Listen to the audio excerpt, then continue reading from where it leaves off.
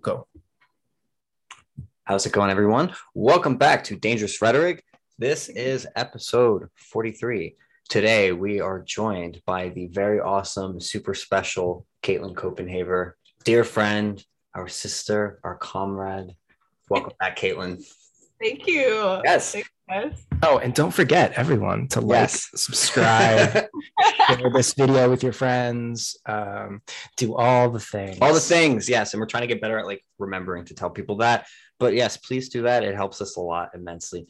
So Katelyn is a photographer, multimedia artist. I don't know which of our viewers have seen our first episode with her, but it's crazy. That was like 7 months ago. Wow. Isn't that nuts? Wait, because Was it May? It was when we came back. Yeah, it was when we came back to New York for the month. And then we did one before that too, didn't we? No, we only did the one, and you were our second guest ever on the show. Our first guest was Mike Ryan from Anarchy Tattoo Studios, and then after you was when we had Danny Presti from Max Public House, and I think Brett and I may have did like one more episode of the show where it was like just us. Mm-hmm. And then since then, it's just we've always had a guest. Yeah, every single episode. Yeah, that's cool. To do guests.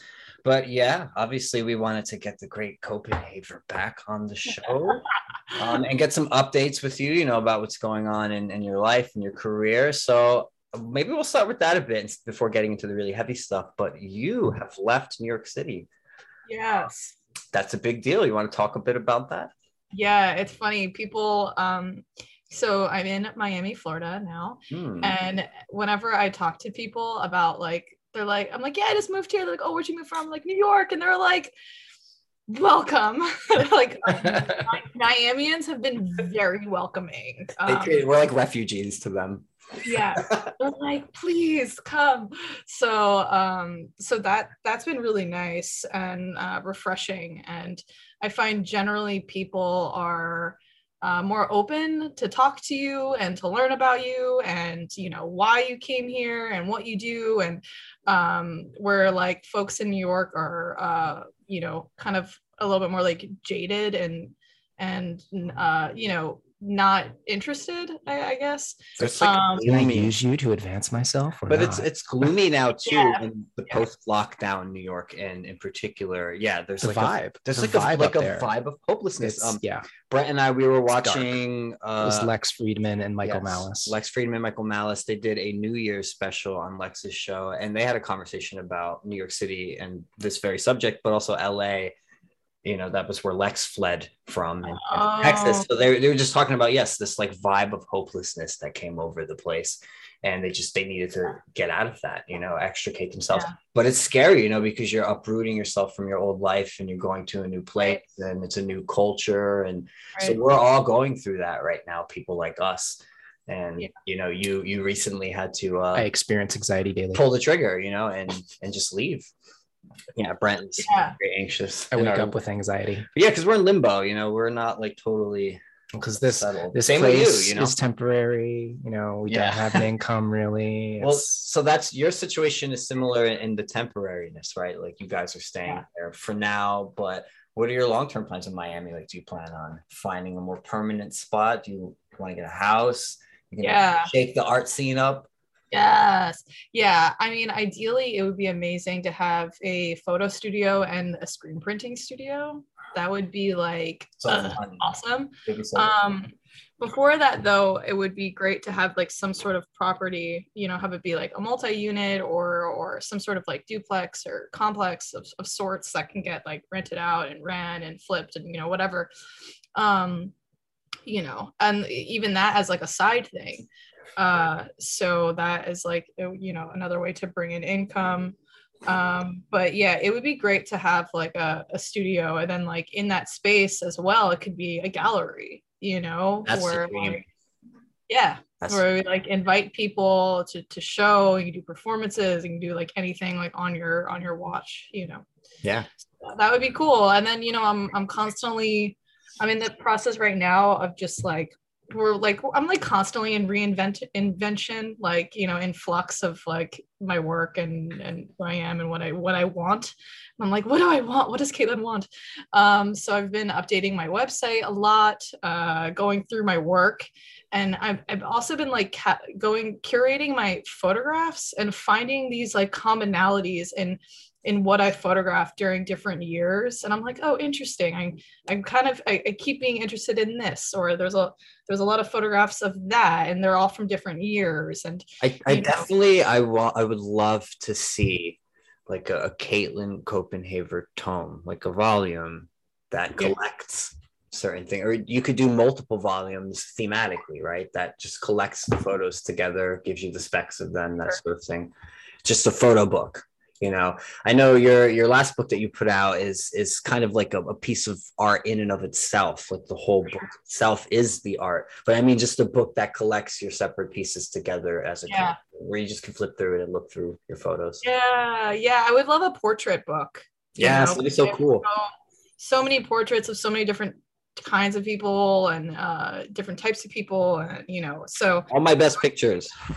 All my best photographs come from you. There's a couple good ones. I could have a book on you. I have so many pictures of you. There's a couple good ones, like an old friend of mine took of me that I have from like years ago. And then Miles, he took some great pictures of me too. But definitely like all the best portrait photos of me are Katelyn. So I got you. Yes.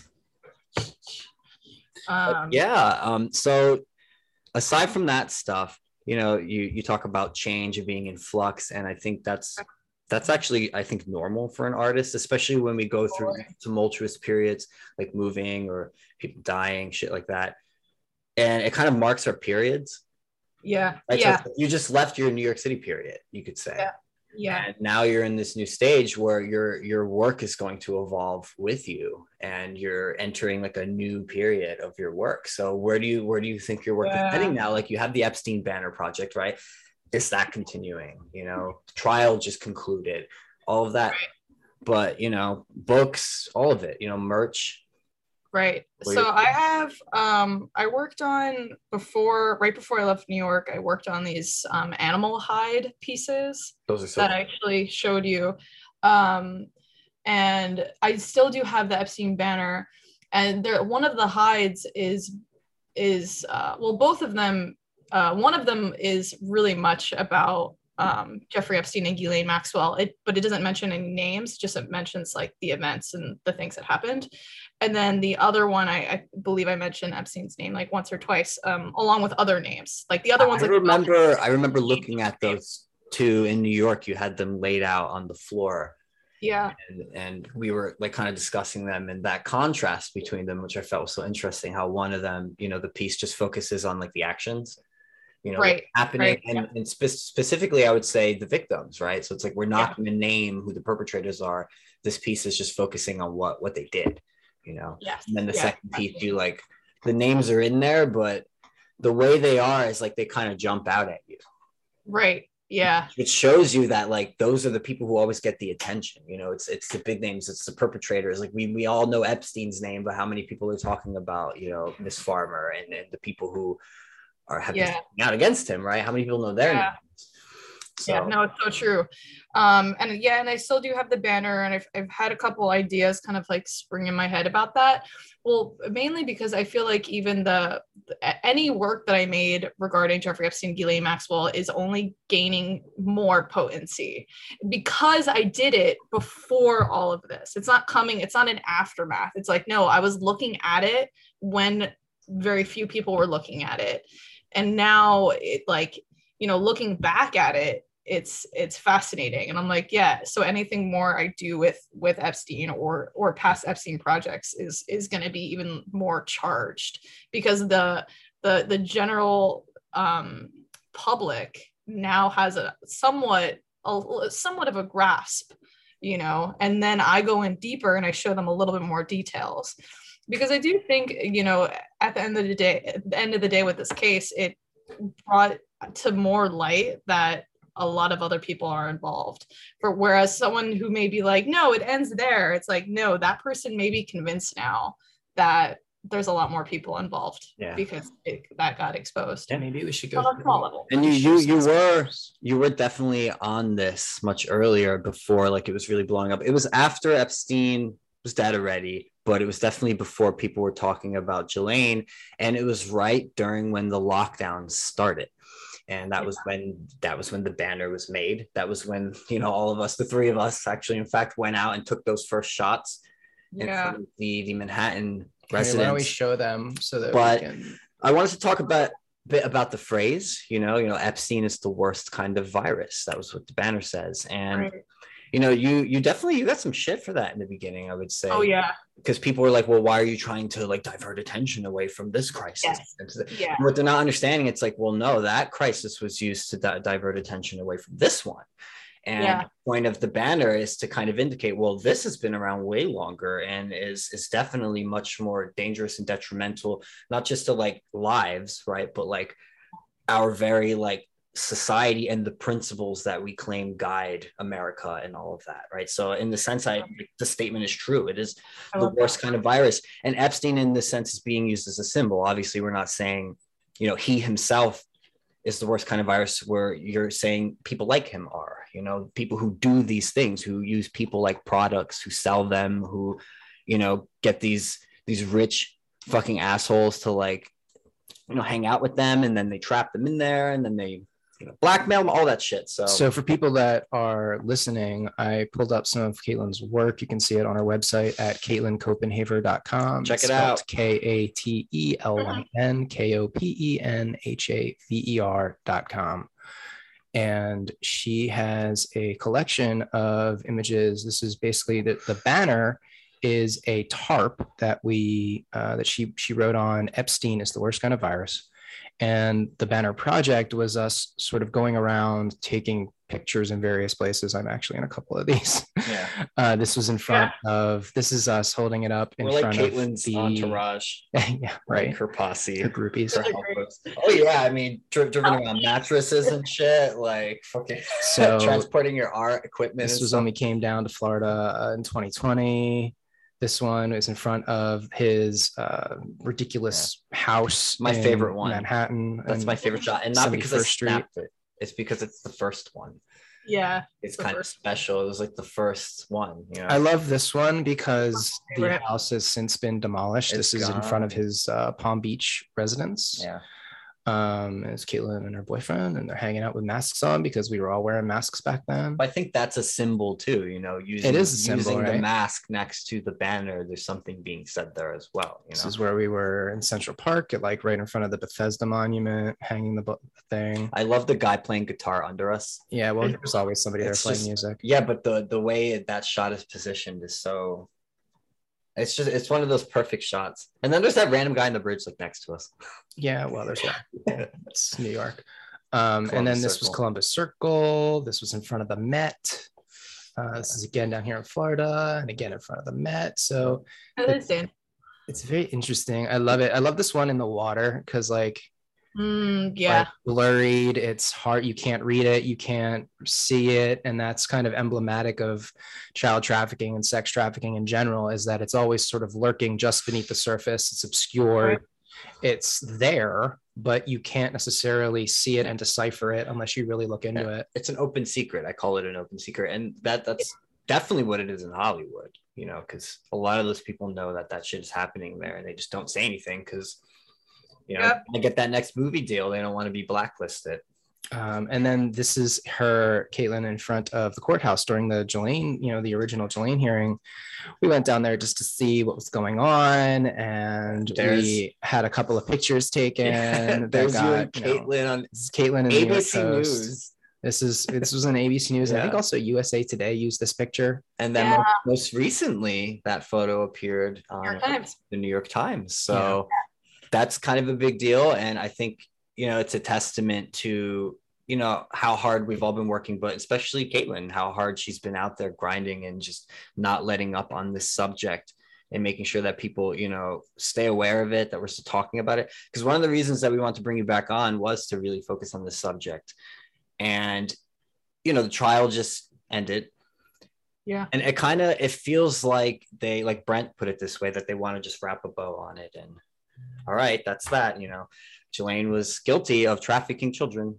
I love this one. It looks like it was, so this was installed in Bologna in Italy. Oh yeah.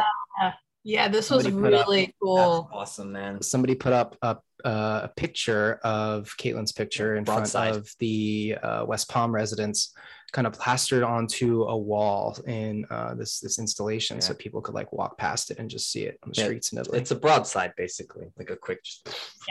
They this organization called Cheap. It's ran by these like Italian women, and I saw an open call to submit any sort of political work of sorts, and I was like, I got some of that.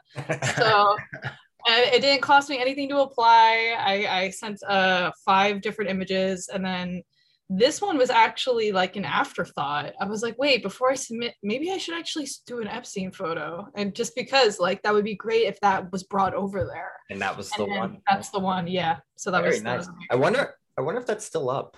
Probably not.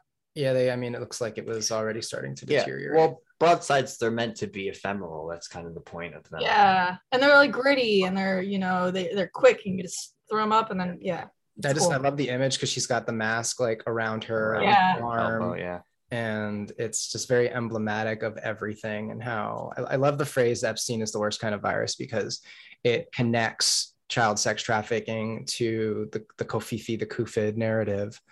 And from where I sit, I feel like child sex trafficking is more of a danger, a more pressing threat than a mild respiratory disease, but that's just me. Yeah. Well, I don't even think it has to be a matter of like comparing one crisis to another. And I think if people look at the phrase in that way, then maybe they're taking it a little too literally. Yeah, I agree. But I think this is a deeper problem, something that is much more prevalent and has been going on way longer than this virus has been around. But I just think the idea of calling people like Epstein a virus is more the point. Well, and people that like are psychopathic, are sociopathic, like these people are viruses, right? Like they infect people, they mutate, they bring people in their circle, then they damage, and then that person gets carried down, and it just keeps changing and altering and damaging. It's just like, that's a virus. Josh Slocum from Disaffected, shout out to Josh. He mentions the cluster B personality disorders, which is sort of like the umbrella under which psychopaths and sociopaths reside, but there also includes borderline personality disorder, narcissists, and other damaging disorders, which generally people don't seek treatment for because it doesn't, isn't necessarily it doesn't hurt them, it hurts the people around them. So in order to actually get treatment, they have to really have a core of a conscience and want to grow. Whereas a lot of these people, they're either so damaged that they don't care, or they're just that way. They are naturally a more predatory type of human being. It's personality B. Cluster B disorder. There's like the way that they divide up personality disorders, it's like there's cluster A, cluster B, cluster C, and cluster B are what's referred to as the antisocial personality disorders, are the ones that really impact the people around the individual and not so much the individual themselves. Well, it impacts the individual too, and there's the different forms of it. I also don't think everyone who has cluster B type personality disorder necessarily like lacks a conscience.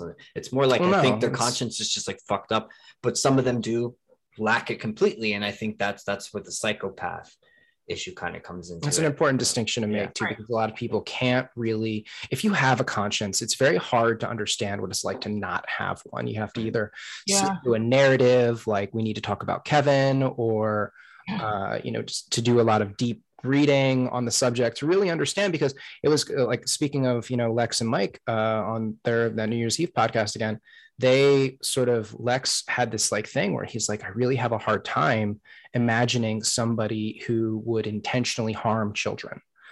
And I was like, well, that's a telltale sign you haven't done the reading, because well, it's also a telltale sign that you have a conscience, because I think anyone who has a conscience, yes, that is going to seem unconscionable to you. You're not going to be able to really comprehend or understand how anyone could be capable of doing something so terrible, right? But the downside of that is, you know, we want to believe, you know, like there's a little bit of good in everyone and everyone's redeemable. And it's hard to get to a point where you can really grasp, like, well, maybe there aren't people who are, maybe they're not redeemable. You know, maybe there are people who simply, there is no changing them from being that way. They're always going to be predatory. They're always going to be manipulative. And the best thing you can do, or in a word, we could say evil. And the best thing you can do really is for yourself and them is to like separate yourself, you know, that right of association. And you could argue that that is the loving thing to do, right? By loving them, you're seeing them for what they are. You're recognizing that. But you also got to love yourself enough to say, well, I don't want to be fed upon. I am not going to associate with that. I'm not going to associate with that, you know? Yes. Yeah. And the psychopath isn't like that. Obviously, they want to charm you. They want to coerce you. They want to like get something out of you. You're a resource to people like that. And how could you not think of that and then automatically think of people like I've seen people like Ghislaine Maxwell, those sorts, because that's what they were doing. They were using young girls as a resource, as a product, as a commodity, tradable commodity. And then to start to understand that, and then to try to wrap your head around the idea that, oh, this involves like princes, royalty, right? Like presidents, like people involved in billionaires, the highest level celebrities of government power on both sides of the political aisle. Hollywood. When you start to really grasp that, you know, it changes your whole way of looking at it. It messes people up, and people don't want to look at it because they don't want to be messed up. It's horrible because that's why I'm like, hi, here's my art. But it's horrifying, you know, who wants to think about things like that, or who wants to really think about the fact that like, wow, my government fucks kids and sells them. Yeah. And that's like, because I don't know how else to put it. Like, I feel like I have to put it in a really blunt way to get some people to really understand, like, that's what's happening, man. Because if you see the language, they're like, oh, you know, child prostitute. It's like, no, children are prostitutes. In fact, they can't be one because they can't consent. So. Right. But there's a lot of language in headlines, especially that dilute and water down what actually is going on between these people. And the strange thing is the way that, you know, we have these major events. We have Ghislaine, you know, she was just convicted. Now her conviction has been sort of like thrown up into the air with the announcement that one or potentially more of the jurors were you know, child sexual abuse victims, and they had related that experience during deliberations, and that helped convince the other jurors to, you know, convict. And there was allegedly they had a question, you know, in their voir dire. So voir dire is like the period where jurors are being selected from a much larger pool, and they theoretically asked them all, you know, whether or not they had experienced, you know, sexual abuse, because that would have, you know, made the defense want to strike them as a potential juror. So now this whole thing has been thrown up in the air because people are saying that, you know, he lied on the questionnaire, and that, you know, the defense is now requesting like a mistrial or a retrial. So we're going to have to wait and see what comes of it. But it's very kind of bizarre as to how, you know, what strikes me about that situation in specific is that, you know, child sexual abuse is so common that when you pull, you know, a group of 12 random people, you've got at least, you know, one or two that have experienced it. And to me, like, why are we, you know, like, it doesn't, if they're a victim, they should be more likely to be on the jury because they have the experience to understand what's under discussion. Yeah. So it seems like almost by, you know, excluding them from the pool, you're sort of prejudicing your jury, you know, against having a visceral and raw understanding of the phenomenon under discussion. That's an interesting That's an interesting take on it, actually. I'm recalling the book Predators. By Anna Salter. Yeah, I was trying to remember her name. Anna Salter was her name. The full title is Predators, pedophiles, rapists, and other sex offenders, how to identify them and avoid them or something. Yeah, it's a very long title. This book is brutal, right? I read that book. I remember when you were reading that, Brent, you were like, I read that, I think, the first year I was dating Brent. What's her name again? Anna Salter. I remember she's a doctor. Like I would bring the book to work too, because I would, on my off time or breaks or whatever, I would read. And I remember when I was bringing the book to work, I had to take the dust jacket off. I have some time off. I'm gonna read about some pedophiles. I had to take the dust jacket off of it because I didn't want people to see the title and what it is I was reading.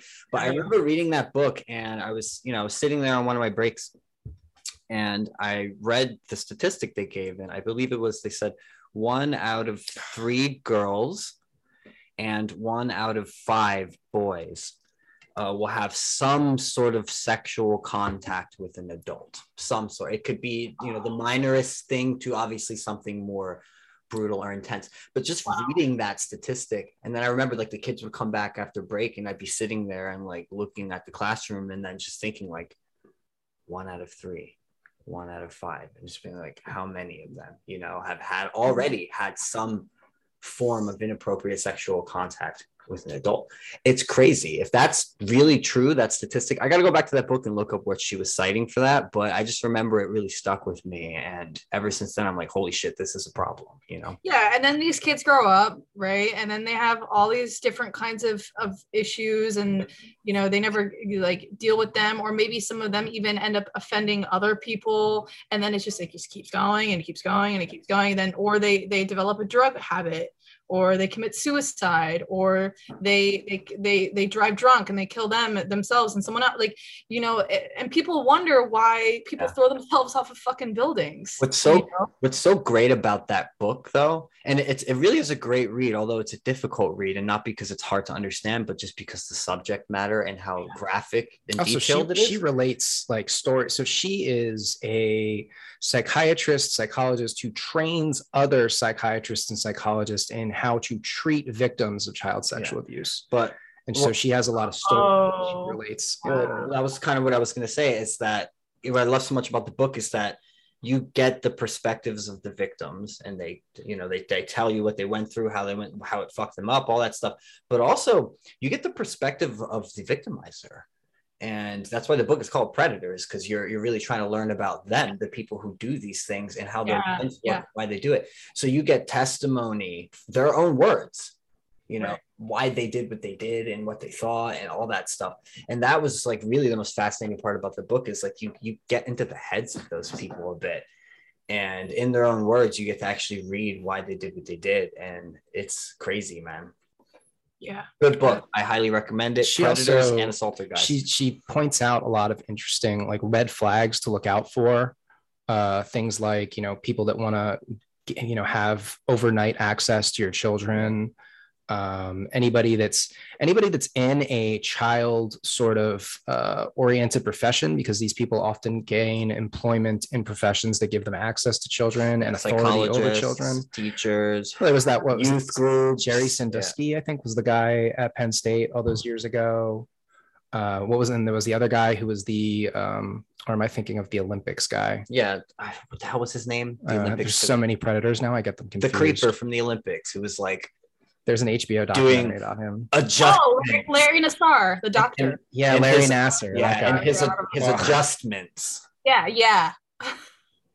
Adjustments. I just put my fingers in here and to adjust something. Okay, we don't have to get explicit. But it's just the whole thing is fucking nuts. And the fact that these people were talking about this for a while, and they couldn't get the FBI to do anything for so long about it, is what's really crazy.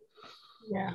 Maria Farmer mentions that she was telling the FBI what Les Wexner and Jeffrey Epstein were up to in the 90s.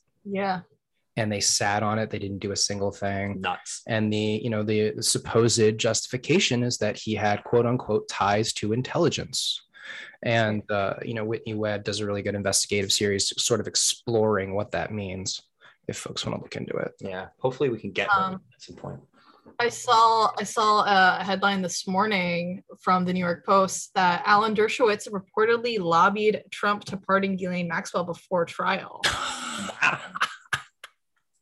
So Alan Dershowitz back in the headlines. Dirty Dershowitz. It's so weird because he's been speaking out too against like the woke stuff and cancel culture and political correctness. I think he even wrote a book about this shit. But part of me now feels like, well, is he just doing that because he knows that there's dirt on him and he can get canceled and he wants to like almost use it as a weapon to be like, oh, well, this is just cancel culture. They're trying to cancel. You know what? I don't think so. I think that's actually just Alan Dershowitz's personal belief and personality, because if you know, and when I was reading about him, he does this tactic where he goes after the other lawyers' strategy and law to like better his case. I forget like the term for it, but apparently he's like extremely smart. But he's been like, but he's dealing with like criminals and like sex offenders and creepy people for years. Like that's like his shtick, you know, which is not a good shtick to have, I don't think. Not a good look. Yeah, I mean, there's no like hard evidence on Dershowitz, but there are allegations from victims, you know, involved. So I don't know. And the other thing that really tickles me about the Epstein affair is that where are all the victims? We've had, you know, maybe a handful of girls come forward and testify.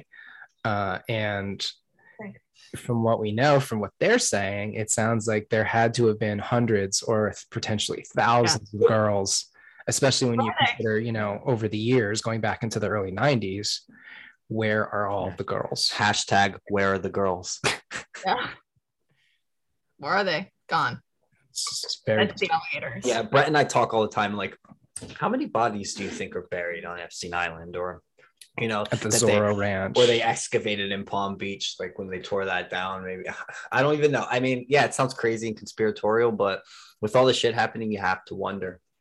Well, even the mansion in New York City, that's supposed to have 3 floors down. Wow, sub levels. Yeah, and the levels are not listed like on Zillow or like about. It's very, very creepy. Yeah, and I think that house even I don't know. I'm like, isn't there a church by there too? Like, it's across from the Frick Museum too. Yeah, because I remember that's where we were standing in front of when we took that shot. We were right in front of the Frick. We like put your camera and all your shit. Yeah. Like on the steps too. I think I was like, we're on the steps. Yeah. Frick Museum. So funny. It's so creepy over there. Such a weird aura on East 71st Street. Speaking of, you know, with Bob Saget recently dying. So we wanted to talk a bit about that actually with you. Yeah. So you think Bob Saget is creepy? Yes. Okay, go into that. Why? So I personally have to go into it more myself. Okay. But he has a history of enjoying young girls, apparently. Are there allegations though? Because I looked this up the other day. I couldn't find any like actual allegations against Bob Saget. And by young, do you mean under the age of 18? Yes. Oh.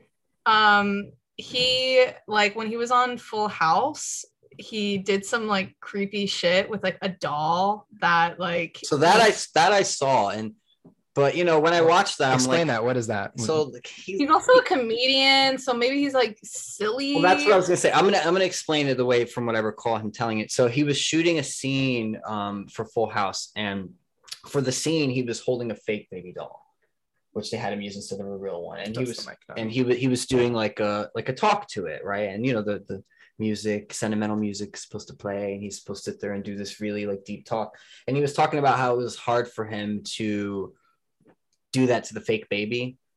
And then in between takes, he was kind of joking around. So he started to kind of like lay in the bed with the baby and to like flirt with it and that sort of thing. And it was weird and creepy, but like people were laughing. And it's Bob Saget. Like he's done weird humor like this before. Like one of the other videos that I saw was they were talking about this joke he did of like, it's a type of joke. I can't remember the name of it, but it's where like the family just starts like stripping and like fucking each other and like rubbing everywhere. Like I forget.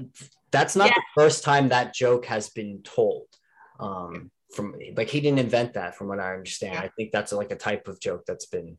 I have no idea what you're talking about. Yeah, but so again, but Bob Saget's humor, I think, has always been like that. And one of the things that I was like but is that an excuse, or is that a red flag? Well, people would say the same about Chappelle, right? And his trans jokes and that sort of thing too. Like, what is off bounds, like, or off limits for a comedian is, I guess, the question here. And when is it tasteful or not tasteful to do a particular joke, like a rape joke, or, you know, like a racist joke, or that sort of thing.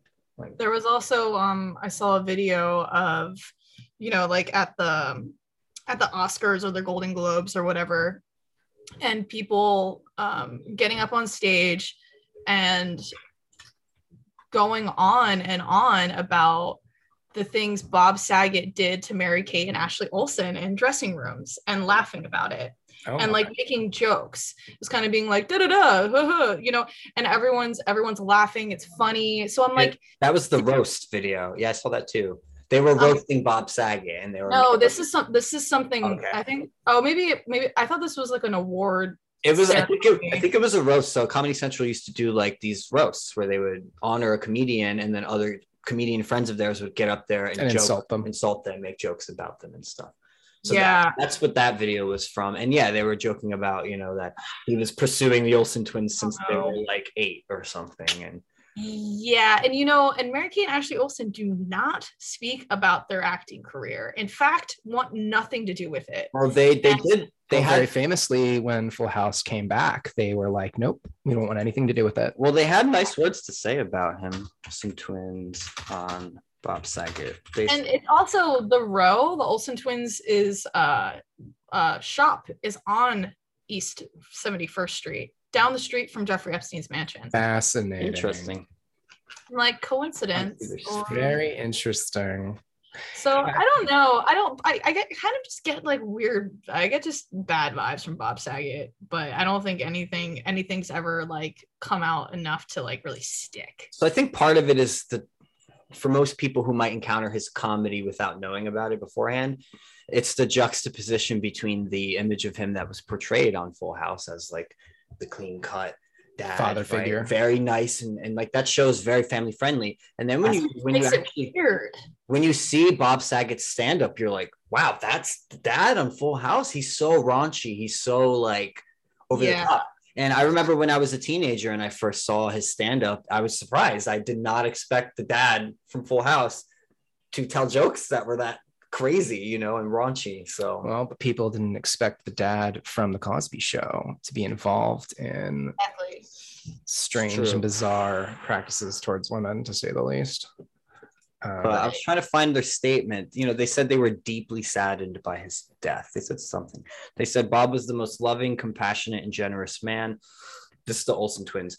We are deeply saddened that he is no longer with us, but know that he will continue to be by our side to guide us as gracefully as he always has. So I don't know. You know, maybe there was no. It's also possible that, you know, Bob Saget wasn't the person who, you know, soured their thoughts and feelings about Hollywood. It could have been somebody else involved, you know, an agent, a fucking director, you know, it could have been anybody. Yeah. Well, I can understand though why people would look at Bob Saget and think he's kind of creepy. So I do get the sentiments. Well, some of his comedy is extremely raunchy. But I couldn't find when you take it out of context, you know, it's very easy to see, you know, perversion. I couldn't find any like allegations or any real things about it. So the interesting thing about his death, which I thought was a little disturbing, is that was very sudden. He was tweeting up to hours before he passed, and he was joking about the number of things that he was getting and how frequently he was getting them, of experimental nature.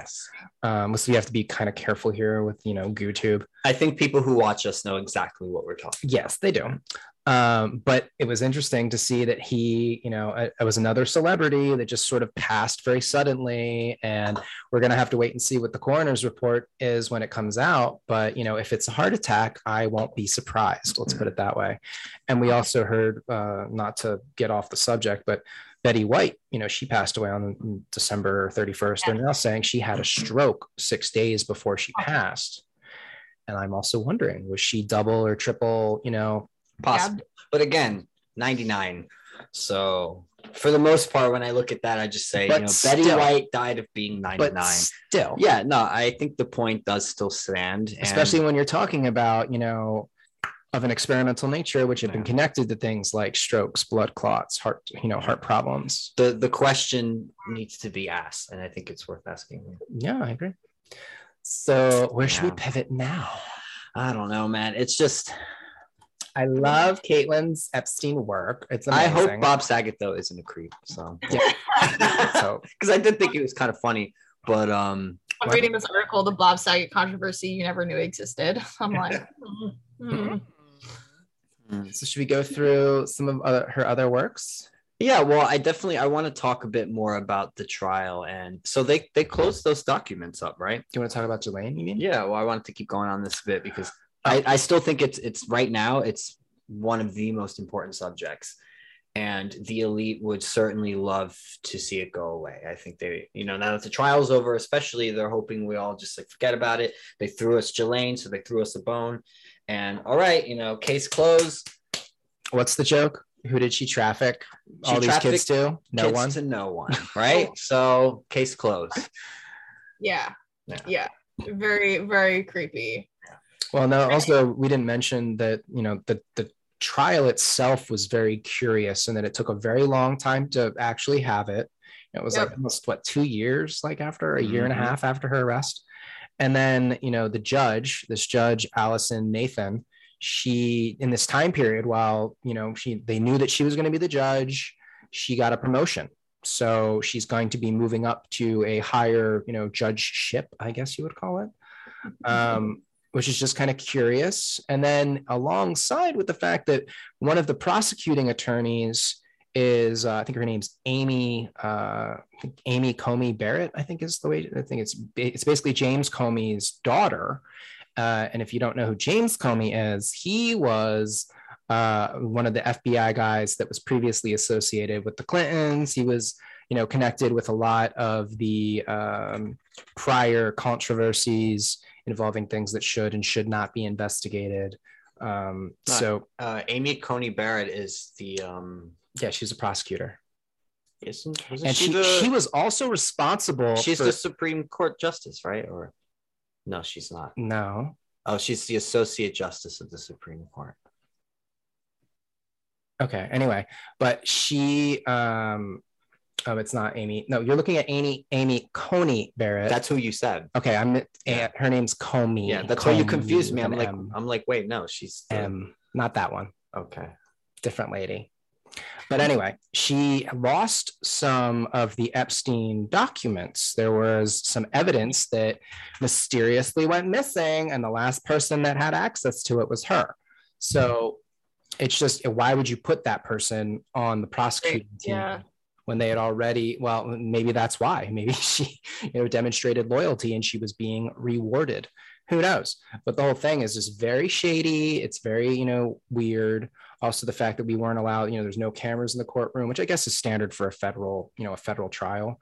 But we still haven't had any sort of pictures or video of Ghislaine coming in and out of the courthouse. And this led me to my conspiracy theory that they're paying someone to be her, that she's not actually in custody, that, they have a lookalike or several lookalikes that they pay to, pretend to be her, and then they switch them out every so often.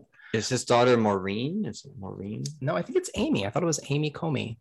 I mean, they could do that, because I'm starting to think, I'm like, wouldn't someone pick up on that? But also maybe not, because they could do face moldings and all different kinds of shit to really make it look like her. But that's oh god, that's so much work. Yeah, it does seem. I think that's more work than it's worth, to be honest.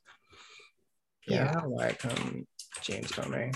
Maybe I'm spelling his name wrong. I think because I only read about one daughter here, and her name was Maureen. Says his oldest daughter, Amy Comey, graduated from Harvard Law School 2013, and she's currently the assistant U.S. attorney in the U.S. Oh, yeah, it's Maureen. I'm sorry, I got them confused. So that's her, Maureen Comey. Yes, James Comey's daughter is the lead prosecutor in the Ghislaine Maxwell sex trafficking case. So she works for the U.S. Attorney's Office for the Southern District of New York. Yeah. So she was the one they appointed. Yes. Okay. Yeah, she's the daughter of former FBI Director James Comey, who also worked on sex crimes against Jeffrey Epstein. Interesting. I think he was head of the FBI during one of the deals that I think it was during the Sweetheart deal, actually, that he got the infamous Sweetheart deal, where he was allowed to have, he was like in custody, but he was like in custody in an office, and then he was allowed to go there during the day, and then allegedly he was having young women come into the office while he was supposed to be in jail, and still getting up to his shenanigans. That was the story anyway. Weird. But the whole thing is just very shady, and it kind of comes back to like this whole idea that our authorities are being less than transparent when it comes to the Epstein affair and child sex trafficking. And the question is why? What are they hiding? And the articles that came out during her trial, it's like, oh, the fake child sex trafficking epidemic and all this pull shit. That up.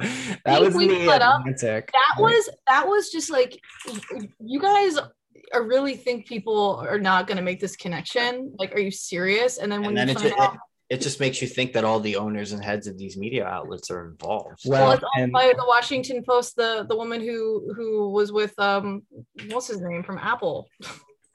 Steve Jobs. Yeah, Steve Jobs, right. And there's pictures of Ghislaine and the wife, like hanging out. Yeah, and that photo too that came out recently of Epstein and Ghislaine sitting at the Queen of England's getaway. Oh yeah, let's talk about the photos. Yeah, so there. You want to pull that one up, Brent? There's a lot. There were a handful of new photos that came out. But yeah, they're just like at the Queen's cabin.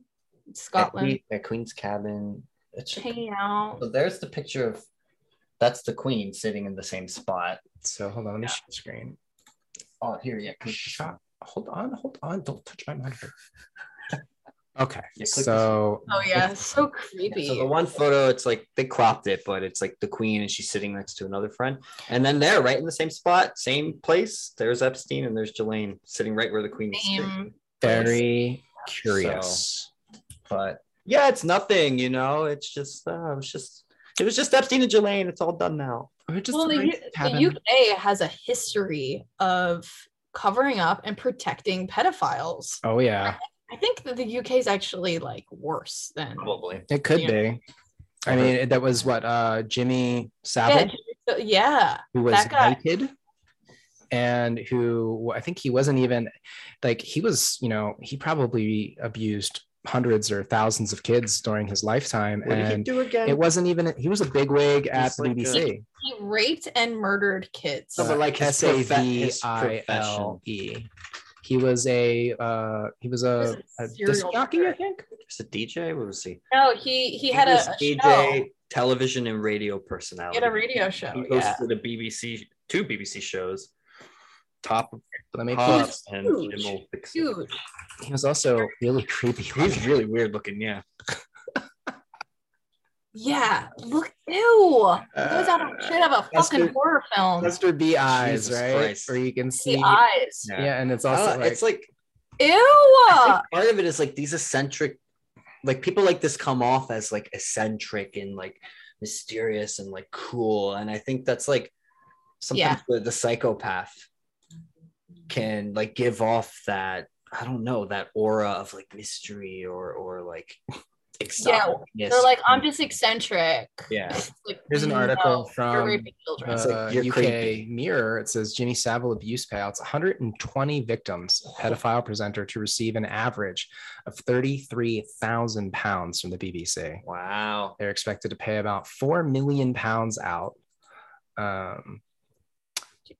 So to the victims, 120 victims, and that's probably just a fraction, that are of his victims that are still alive, that were willing to speak out. And this story's from 2014, so yeah, I remember I was researching something, and I went on this rabbit hole of finding out this other like bunker where they would somewhere in the UK or maybe off the coast of it somewhere, I don't know, but it was like a cave bunker island type of thing where they would go there and to abuse children, and all different types of people, you know, royal and elite status would go there, and Jimmy Savile will go there.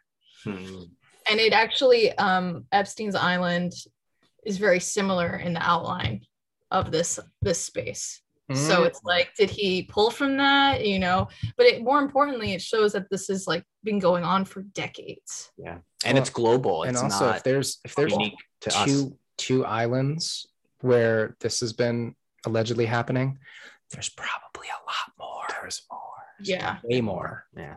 And Definitely like it's like when you're, you know, like I feel like what we get from the information on child sex trafficking, and especially when it comes to the involvement of the upper of the uppest class, the echelon, the upper echelon, the top of the creme de la creme, we only see the tip of the proverbial iceberg. We get like a little bit, and you know what's lying underneath the surface. It's like beneath the surface of the water, obscured, is this huge effing thing.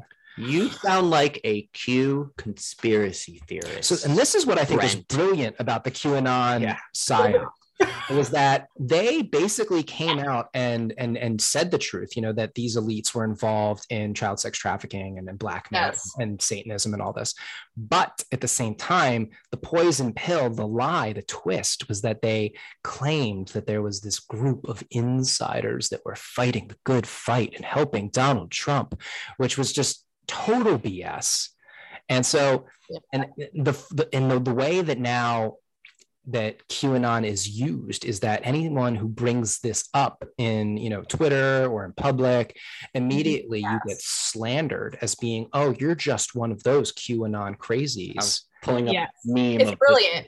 It's brilliant. It was very effective. So there's this tweet. It's old. It's from it's from August 2020. So it's not that old, but Jeff Van Drux, I don't know who he is, but it's a great tweet, and it's this meme, and it's like the bus driver from The Simpsons, and he's saying, "Don't make me tap the sign," and then he's pointing at the sign, and it's the tweet, and it says, "People keep acting like the conspiracy part of QAnon is the cabal of satanic pedophiles. No, that's the real part. The conspiracy part is the secret group that's coming to save the world." Yeah, that's exactly it. There's no one in the government who's, you know, plotting to expose all of this, and all of a sudden the truth's going to come out and America's going to be saved. That was the bullshit. But they wanted to, you know, combine that with the very real reality that, yes, there are these weird cabals of creepos doing this stuff. And by combining the two together, it automatically, it makes it easier for people to dismiss the reality of it, right? Exactly. Like, oh, well, there's a secret group. You're one of those weirdos. Yeah. Yes. And then as soon as you start talking about child sex trafficking in the government, it's like, oh, well, you're probably one of these people who think there's a secret group to save everyone in Q. It's like, yeah. So, well, you saw that chart, right? The conspiracy theory chart. Oh, let me pull that up. That was good. Oh, that is so good. And by so good, it's just like beyond ridiculous. I'm just like, oh my gosh, like people really don't think there's anything more out there than their immediate reality and what the TV and New York Times tells them. Well, it's because, you know, there's so much outrageous speculation too in the conspiracy world. But, you know, Brett and I are also convinced that the people in power insert deliberately, and this is really conspiratorial, that's meta. Stupid, ridiculous conspiracy theories into the conversation to further muddy the water, discredit people who talk about this stuff. And also to just like, I guess, a litmus test to see like what people will believe, and like flat earth, for example. Like, so she had to update this, which I thought was funny because some of her, she had a previous version of this chart, and the things that she had listed as like kind of crazy conspiracy way out there actually happened. And it's just funny because when you look at it, she's got it organized, you know, down here at the bottom at the apex of the inverted pyramid, we have things that actually happened. And she lists, you know, COINTELPRO, Big Tobacco lying about cancer, you know, NSA mass surveillance, Tuskegee, you know, Club, MK Ultra. Yeah, MK Ultra wasn't there before. And then there's like, this is funny, like we have questions. I'm like, well, okay, well, what does that mean? You know, and then there she puts like the JFK assassination, Denver International Airport. like Roswell, UFOs, Princess Diana, Epstein didn't kill himself. And then there, it like moves into like, you know, as we go on, she says that, okay, these things are, you know, not true. She calls this next category unequivocally false, but mostly harmless. Yeah, and then she's got alien abductions in there and crop circles and like these things that honestly aren't like, yeah, Elvis lives. That's kind of ridiculous. I can like Prince Charles. Greta Thunberg is a time traveler. Avril Lavigne replaced. Like, how would you put that next to abductions? You know what I mean? As if there's no legitimate evidence and stuff. Oh, I like dangers to yourself and others. This is a good one. Yes. So here we have chemtrails, 5G, COVID-19 made in a lab, anti-vaccine, global boys. Jet fuel doesn't melt steel beams. Come on. I don't understand why that. Why is that there? That's a fact. That's a fact. So then this is the weird thing, because she kind of like, and then she goes to the craziness, just like QAnon, George Soros. And then what's weird is that she just sort of like lists these like topical, you know, names and doesn't, you know, really like leave anything, you know, like some of this stuff is, like we said with QAnon, it's, you know, it's nuanced.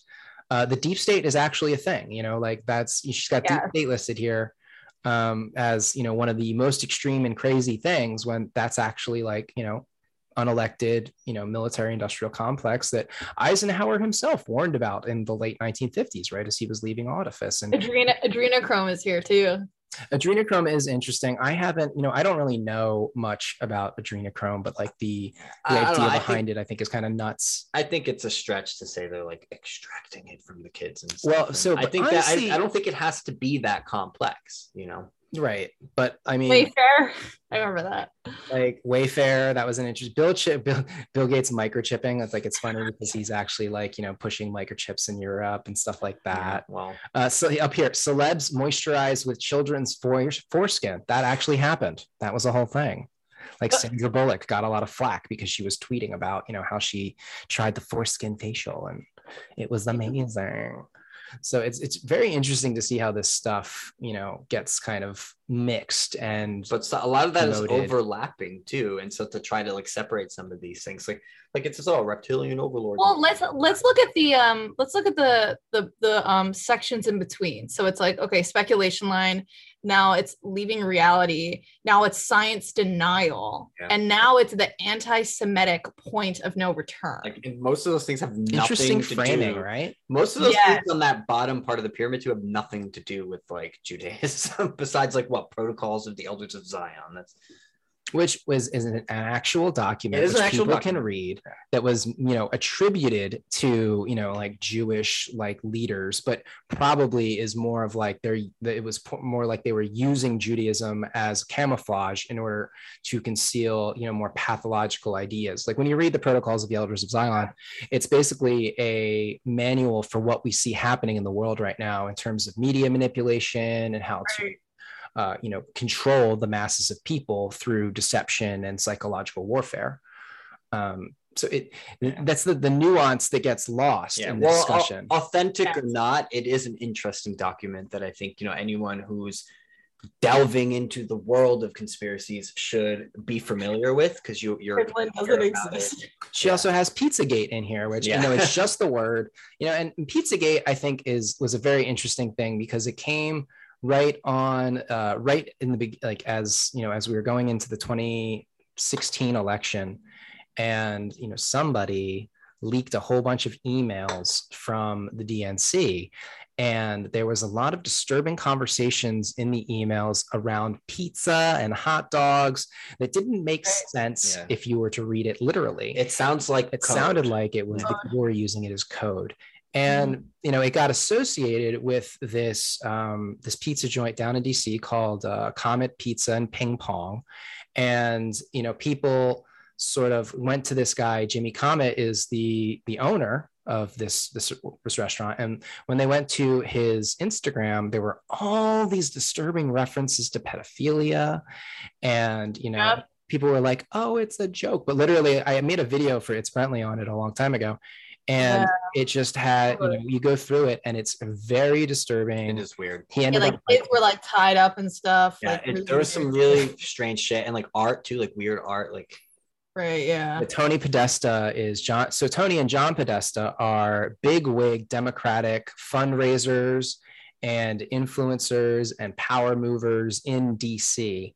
I believe neither of them are married, and they have very disturbing art collections, which often depict violent actions towards people and violent imagery involving children.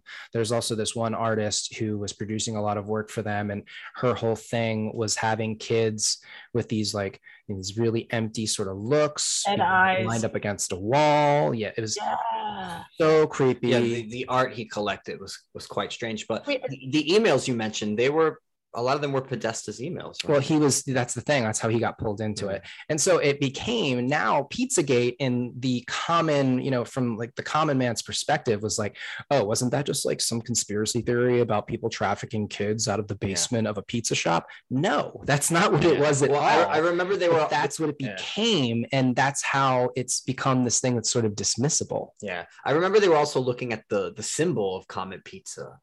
Which, yes, and originally they said looked resemble the NAMBLA symbol. Yeah, very similar to a symbol that was often associated with, the P word.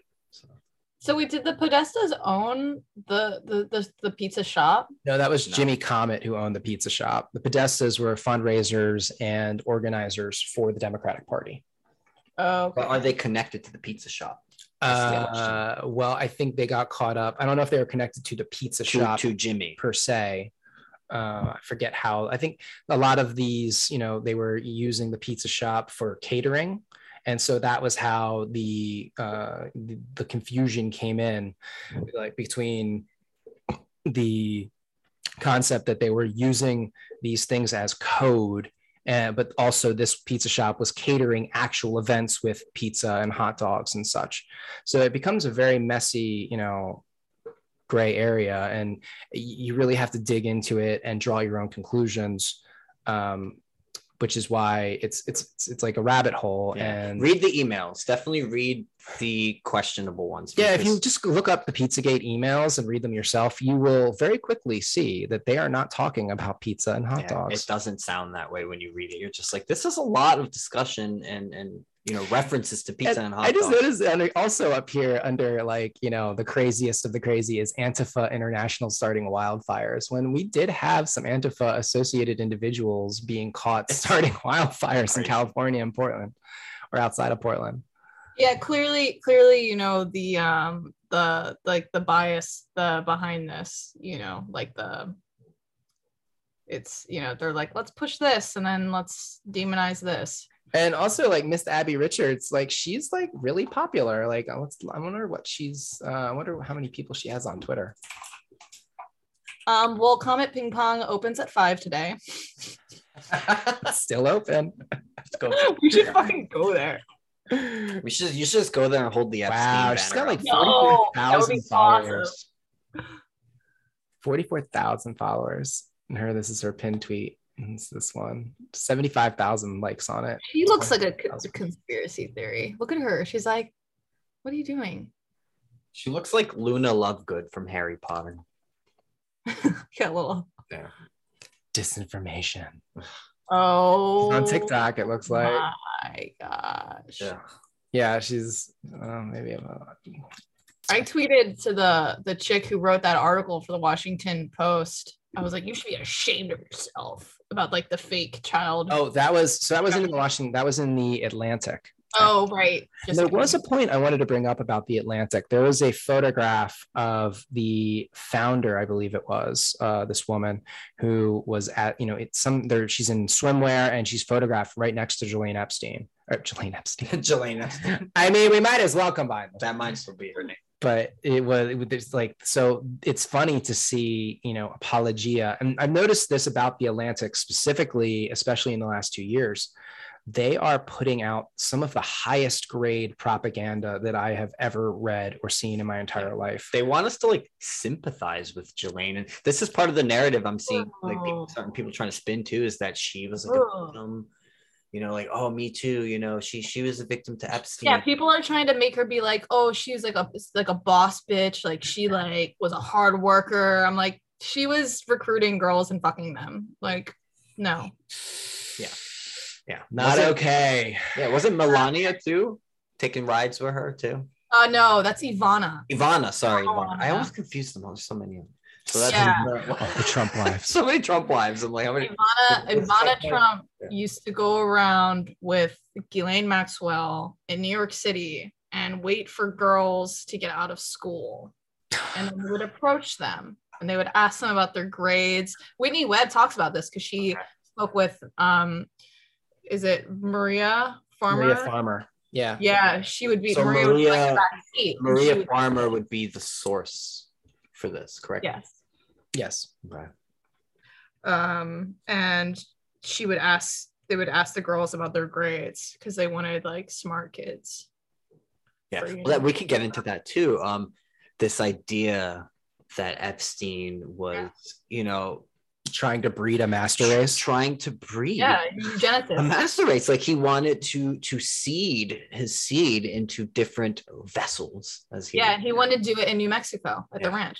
And that's why they were sort of looking at the intelligence and skills of the girls, because he wanted to like select the best ones for his experiments. And it's why I do think these people are like eugenicists. And that's the only time for sure calling them is I think they do believe that there's something genetically like superior about them and inferior about the rest of us. Well, the psychopath would see itself as superior because they are not constrained by having a conscience. Yes.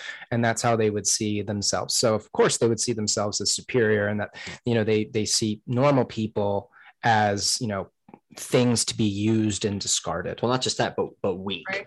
They view you having a conscience and the ability to experience the full range of human emotions, because that's how I like to describe what that is.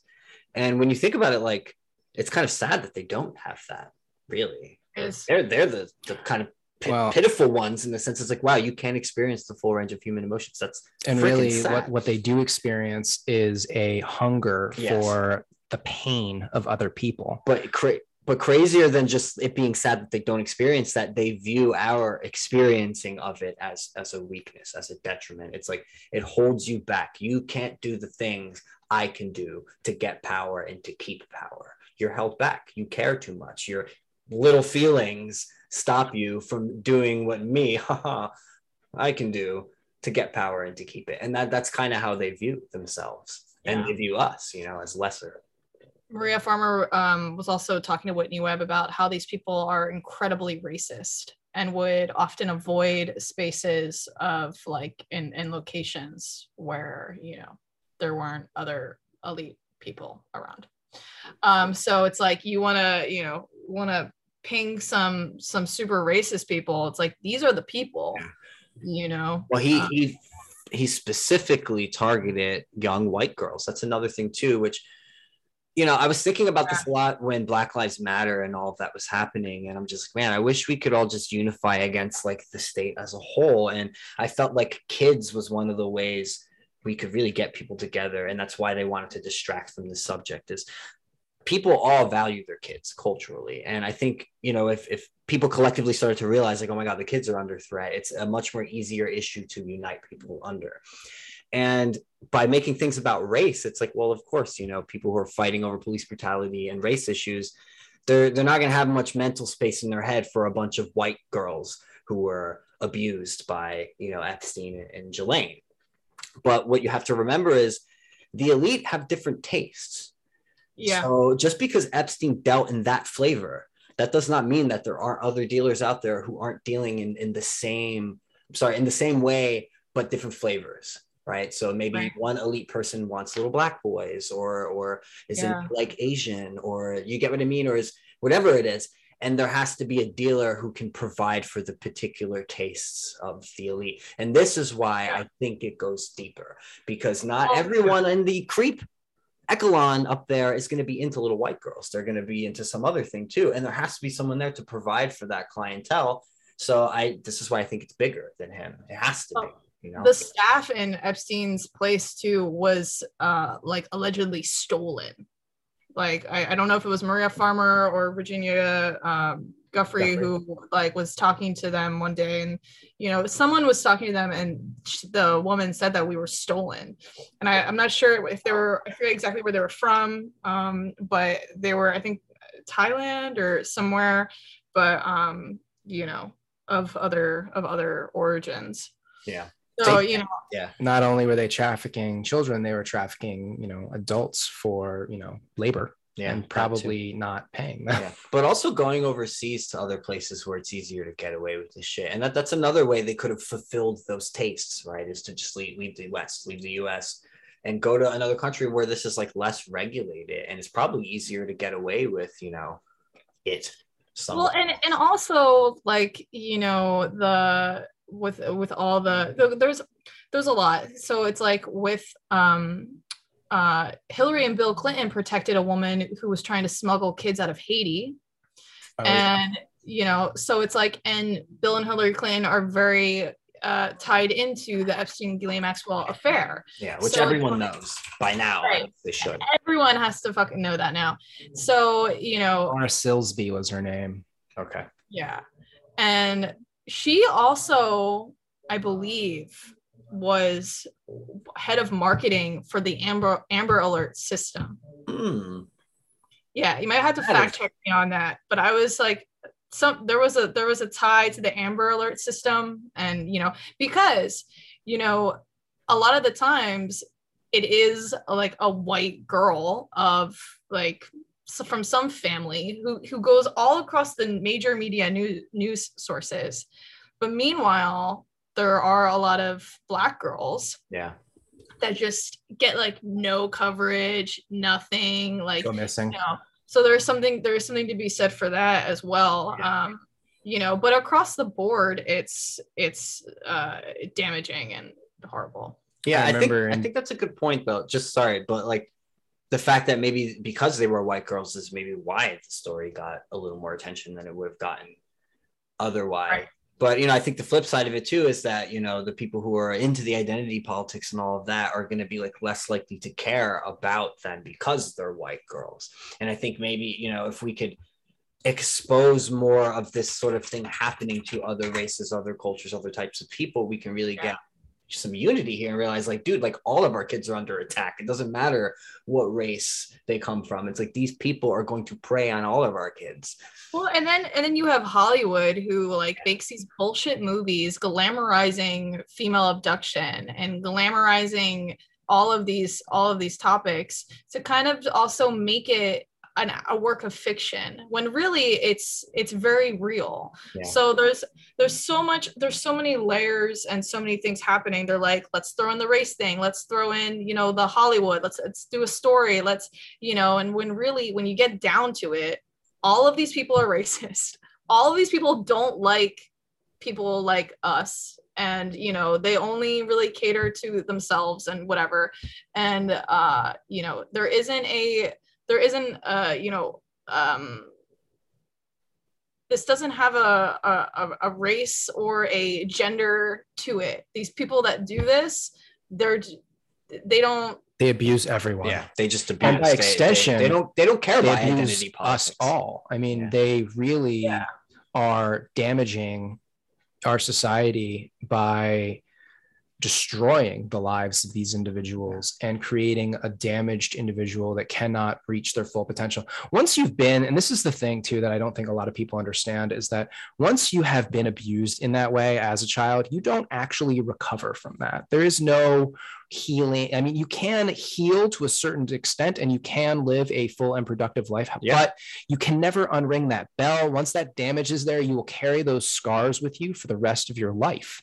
And when you consider that one predator can do this to hundreds or thousands of children, the scale of the problem suddenly becomes like so huge and so magnanimous. And then when you also consider the fact that intelligence agencies and law enforcement and justice departments are facilitating and actively covering this stuff up. Not only do they know about it, they're part of it. They're hiding it. And they're ostensibly there to prevent it and to protect the children in the community. And they're doing the precise opposite of what their intention or what their stated purpose is, which kind of shows how corrupt everything has become. It's infuriating. But I did want to highlight this little piece. This is actually from, pretty recently. This is December of 2020. A year ago. It's about this is just, last. Oh, I guess it's a year ago. Yeah. I thought it was. It's 2022 now, Brett. Anyway, it's this Essence special report. DC's disappearing girls highlight the nation's Black and missing problem. And, the quote from the article is Black women and girls are going missing. And it's not just in DC, it's happening in Chicago, Baltimore, Detroit, Atlanta, and other urban areas around the country. And then it goes into the details, but it's just very disturbing. There was another article, I think, that said something like 64,000 Black women were missing in the United States. Yeah, I remember when I kept seeing Black women missing posters, even in New York. I was like, well, there's so many, what's going on? Part of that is the increase in crime, and there's just been probably an increase in rapes and murders and things like that. And why do you think people are leaving the city? Why do you think you left? I know you and you're a tough person, you know how to box, like you have mace on you and shit. And even you started to, I think, feel like I don't like walking around on the street anymore, and I know you've always had, you're kind of paranoid. Yeah. A little paranoid about that, but ever since the lockdowns and COVID and all of that, it's like it's taken that and it's exacerbated it. It has. I am, and as a man in particular, you're not used to feeling that way. Although where I grew up, I am sort of used to feeling that way, because I grew up in a very urban environment. There was a lot of gang violence. Personally, I wasn't able to walk around on the street in my hometown and to always feel safe, even as a man. But when you think about how it's gotten worse in cities now, it's like no one, I don't think, can walk around and feel safe unless like you're the biggest, brawliest dude and you're just like, no one's ever going to fuck with me because I'm that guy. Yeah. But otherwise, it's just like the increase in crime. So I think that's part of why we're seeing people going missing and all that stuff. But yeah, how many of these women are just snatched up and sent off to be who knows what done to them? Right. Yeah. Yeah, it's a incredibly large and systemic, intersectional, diverse problem. The point you made too about like how one predator can like do that to hundreds of kids, and when you start to think of it in that way, and it really and that's one predator, so the scale of the problem really starts to sink in when you really understand that, and it's just like, all the warnings, that the FBI got about Nasser, about Epstein, and they did nothing. And all those years went by after they already knew, and just the abuse continued and continued and continued. It's fucked. And on it. Well, it's like, how can these agencies still exist and justify their budgets? Like, I don't even know. I should look up what the FBI's yearly budget is, but they spend tons of taxpayer money. And it's like, what do you guys do? Yeah. Like, well, maybe they'll answer us. We know they're watching the show. Again, shout out to our lovely FBI agents. Maybe not. Yeah, they're probably watching. They got someone assigned to us and they're like, just keep an eye on those two. We want to make sure they're not a problem. So, but yeah, shout out to you guys. Maybe you can answer some of our questions, maybe show us your budget. Where does all your money go? Where are the girls? So I want to go find them. Anyway, the girls. This is from the justice.gov. Katelyn's over here. Cracking up. What does it say? I don't care, man. I just talk right directly to them at this point. The 2020 budget at a glance is that they're spending $9 billion.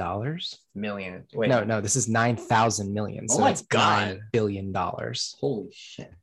And that's 2019. That funds 35,000 positions. I'm not sure what that, I don't know. I guess that's administrative staff. Is that how many people work for them? I think that's what this is, because then they go forward to say 242 attorneys and 13,154 agents. So out of those 242 attorneys, you couldn't, pursue all of these, threads with the Epstein case? They're full of shit. I don't believe it. I don't buy it. Like, they know about it. I'm not saying everyone in the FBI does. Like I know in the alphabet agencies, compartmentalization is a big part of how they function. So I'm sure there are perfectly nice people who work for the FBI and like have no idea or no involvement. And this is their mission. The mission of the FBI is to protect the American people and uphold the Constitution of the United States. Isn't that a riot? Sure it is. Priorities include protecting civil rights, combating public corruption at all levels. Yep. Ah! Combat domestic and transnational criminal organizations and enterprises. That sounds, like a lot like, elites trafficking kids, white collar crime and violent crime. Yeah. Wow. But it's selective, as we know. The FBI will enforce those things when, they're told to by the higher ups. But when other things come up that they don't want us to know or talk about. And that's just the FBI too. The CIA has a whole nother budget. They're worse. There's a whole, there's so many of these alphabet agencies, and it's like, they're worse. What do? They're just like sitting there, like gobbling up taxpayer dollars. Yep. And, they can't even perform a basic function like prosecuting a repeat offender like Jeffrey Epstein. And they're unelected. They're unelected. Yeah. They're not people that we appoint. So. They're part of that deep state. So you, Brent, you had a recent video that you threw up on your Instagram page and on Twitter, but you talked about JFK. And, one of the things JFK wanted to do is he wanted to, quote unquote, scatter the CIA to the four winds. And one of the, the reason he wanted to do that was because of this that we're talking about. They were unelected. And he realized, like, wow, they're unelected and unaccountable. Unaccountable, like this whole body of the government here, that they're not elected by the people, they're unaccountable and can do things behind my back as the president, is what started to really dawn on JFK. And that was why he felt that way, because, the stuff that was going on in Cuba and all that, I'm not going to get too deep into it. Shout out to Oliver Stone and his new documentary, JFK Revisited, now on Showtime. We have not watched it yet, but we will. I'm going to watch it. We'll get around to it. But yeah, it's just, he started to see, and I'm not saying JFK was perfect. I know he's, Bay of Pigs. He's had his blunders and all of that. He clearly wasn't a very, dedicated husband in certain ways. Very faithful. But besides that, I do think that deep down, someone like JFK just didn't know what they were getting involved with. And I think he did want to do good. I just think he didn't understand really how deep the corruption was. And then he gets, into the lion's den of it, tries to play ball with these people, pushes them to a certain point, where they're just like, we need this guy gone. He can't, he's interrupting our plans too much. So I do think the government killed him. And it's crazy that that's still a controversial position to take among some people, but I think more and more people over time are the government itself in the 70s. I think it was I want to say the Church Committee, but I'm not sure if that's correct. There was a committee in the 70s that came together and they concluded that there was a probable conspiracy theory. And that was like the conclusion that they came to, or there was a probable conspiracy to assassinate the president, but that, in order to maintain the stability of the country for national security reasons, we have to, sort of put that off. And they sealed a bunch of documents and like left it off until for 100 years or whatever. Yeah. And then in 1992, after the JFK, which was an Oliver Stone film, a dramatization of the events surrounding the life of what's the guy, the Fletcher Prouty? Well, Fletcher Prouty was actually an advisor to, and ended up in. Wasn't he a character? He's a character in the movie. Well, right? Donald Sutherland plays this like Mr. X character who was inspired by the leaks and the guidance that Fletcher Prouty was giving to Oliver Stone in regarding to the movie. But it was dramatization, and a lot of the younger people, they won't, this happened in 1992, but it was a huge big blip and everybody was like, oh, JFK. And so they promised to release the data, the documents a lot sooner, and they pushed it up, but then again they pushed it back again, and it all just kind of like, yeah, well, that's what they do. And I think that's going to be the case for 9/11 as well, is like these questions to people who are really truly responsible, their names and all that, it's going to come out 60, 70, 100 years from now. Or not. But I think that's what they want to like, just keep the conversation and muddy the waters, and we'll argue about it until the end of time. And then by the time the information comes out, the people who were truly responsible and behind it are dead already. And there's no one to even hold accountable. George H.W. Bush was often, associated with the original cover up. Alan Spector came up with the magic bullet theory. A lot of these people, Alan Dulles was probably involved. And dude, he was head of the CIA. JFK fired him, and then he ends up on the Warren Commission.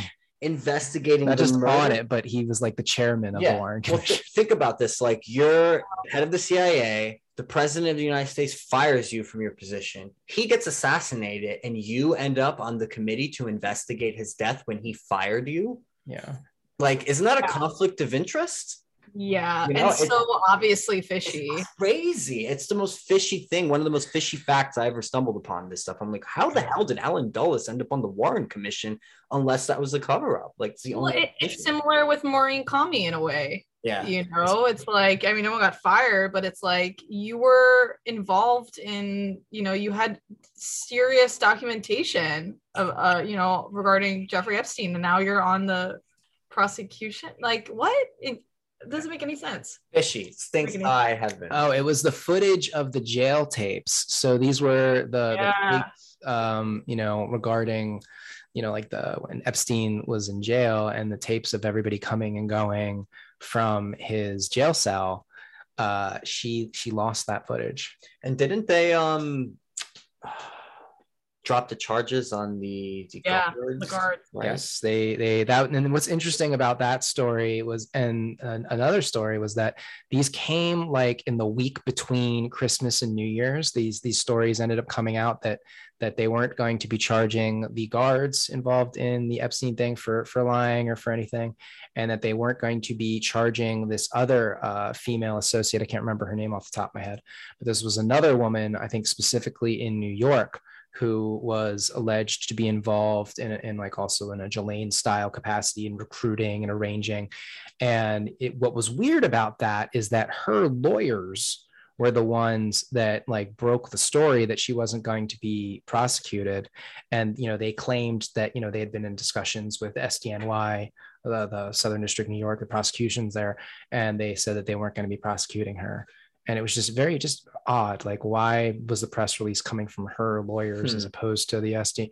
It's very strange. And it's just like all these people that are involved. Les Wexner, if you listen to Maria Farmer's testimony, she's given very many statements about Les Wexner and how he was a creepy, very disturbing dude. So back to Katelyn's art, actually. I think that's a good pivot. So you've featured Wexner, I believe, in some of your pieces, and he's the one with connections to MoMA, correct?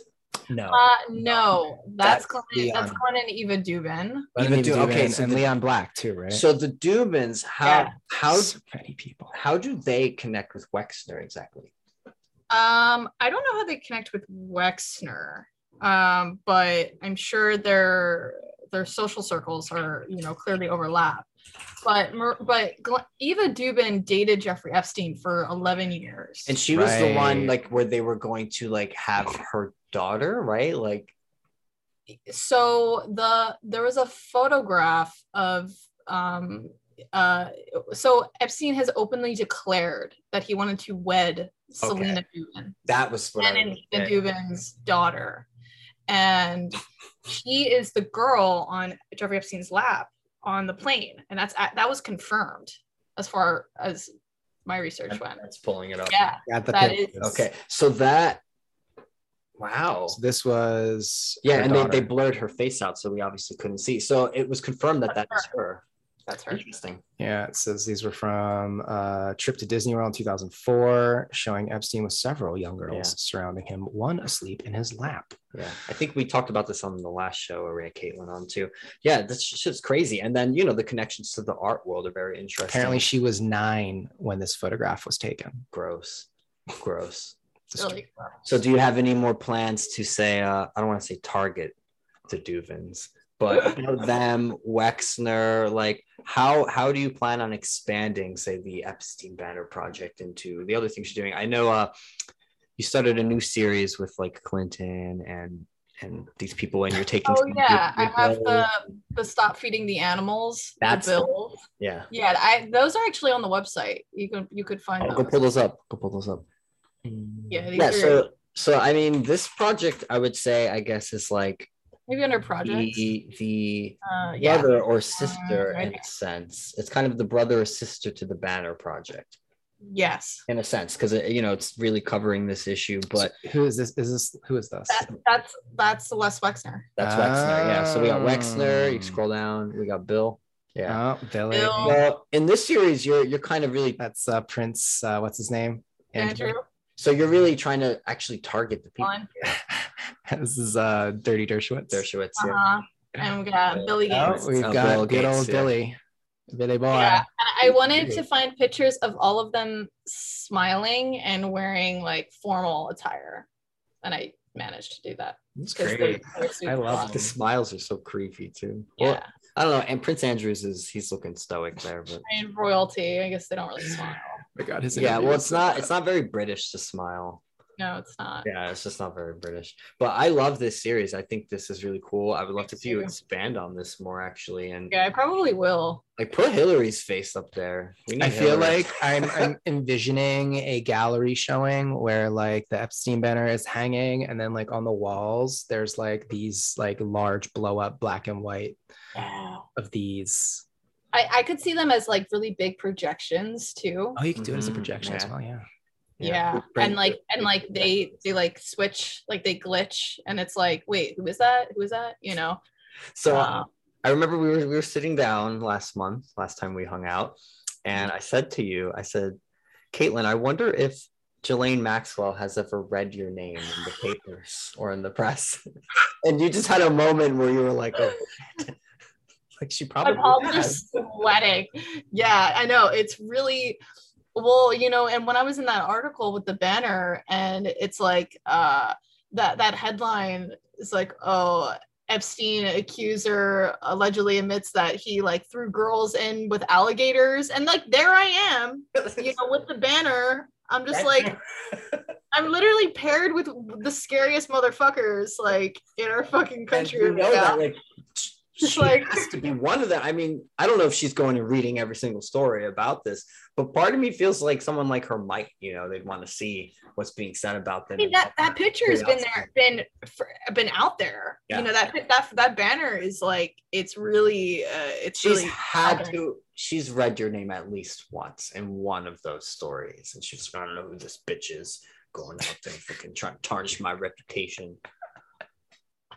I mean, her reputation's pretty much already tarnished. Okay, we're all on a list already. So he's a socialite with no friends.